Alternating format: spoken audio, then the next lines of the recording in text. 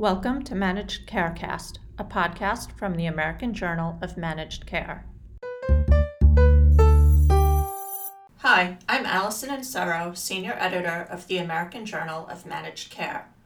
This year, the 2020 Community Oncology Conference, hosted by the Community Oncology Alliance, or COA, takes place virtually on April 23rd and April 24th. We're bringing you a series of previews so you can learn more about what you'll hear when you attend this virtual meeting. In this interview, we're speaking with Dr. Lee Schwartzberg, who is the Chief Medical Director of West Cancer Center and the Chief Medical Officer of OneOncology.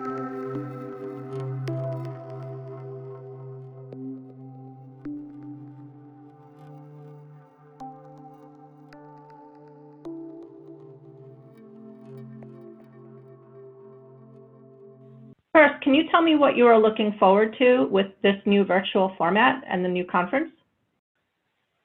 The Community Oncology Alliance meeting is always one of the most looked forward to meetings of the year. It's an opportunity for community oncologists to learn about all the latest advances in the operations of taking care of patients in the community, as well as a clinical track, and understand what the latest advances are in taking care of patients from a clinical perspective. And the plenary sessions where we learn about what's happening at Washington in terms of new legislation. This is an election year, so it's a very important year. And obviously we're in the middle of the COVID-19 pandemic, and learning how our practices are going to be different after this pandemic wanes somewhat is going to be very, very interesting at the Community Oncology Alliance virtual meeting this year. And on the second day of the conference, you're moderating a panel called Power and Potential of Genomic Profiling in Cancer. Can you give us a high-level overview of what people will learn when they attend that presentation? Yeah, we're having a panel on genomics, and this is a very exciting area for me. I've been involved in this for several years, and I believe we've now reached an inflection point where the genomic profiling of advanced cancer has become standard because we have many targeted therapies that we can use to treat our patients better. But we're still in an era where not everyone agrees with that, and sometimes the reimbursement strategies have lagged. The regulatory strategies are still evolving, and it's a very complicated area. So oncologists struggle to keep up with what's new in genomics.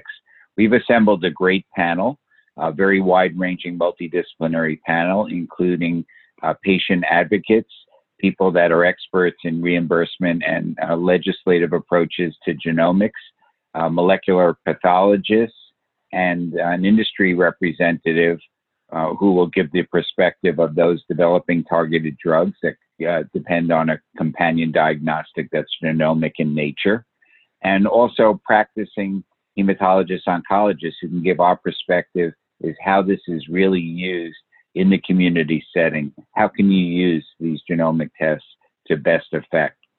I think that we're going to focus on a number of areas that will be of great interest to our community oncologists, including access to care, how our patients can get reimbursed for these tests, how insurance companies are viewing them, how Medicare views them, what the changes have been over time, understanding what the tests are really telling us and how best to use them, when to use them, what tests to order at a given time, what the limitations of the tests are as well, and also how best we can disseminate to our patients and to our doctors, actually, the results of a complex, comprehensive genomic profile, which may look at hundreds of genes and requires curation on behalf of whoever is doing the test, typically a third-party laboratory with resources. But even then, there is a struggle to understand for the patient sitting in front of you what the best use of that information is, whether it is to find a targeted therapy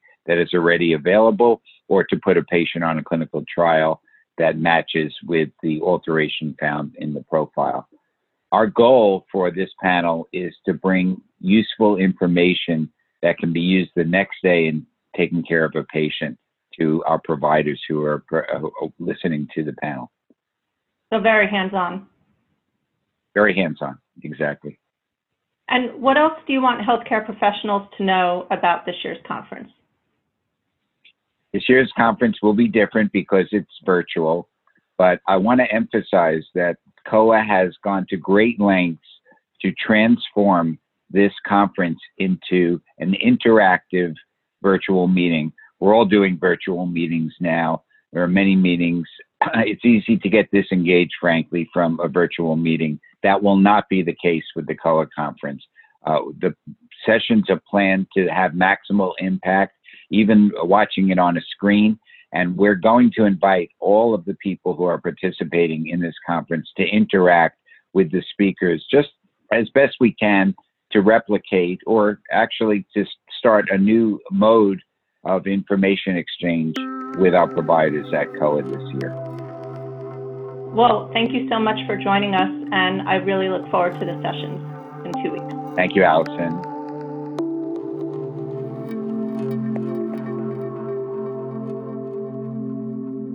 To see or hear other previews and to read the COA coverage as it happens, visit our conference page, www.ajmc.com/conferences/COA 2020. To get in touch with us, email info@ajmc or follow us on Twitter @AJMC_journal. And if you like the podcast, don't forget to subscribe and rate us.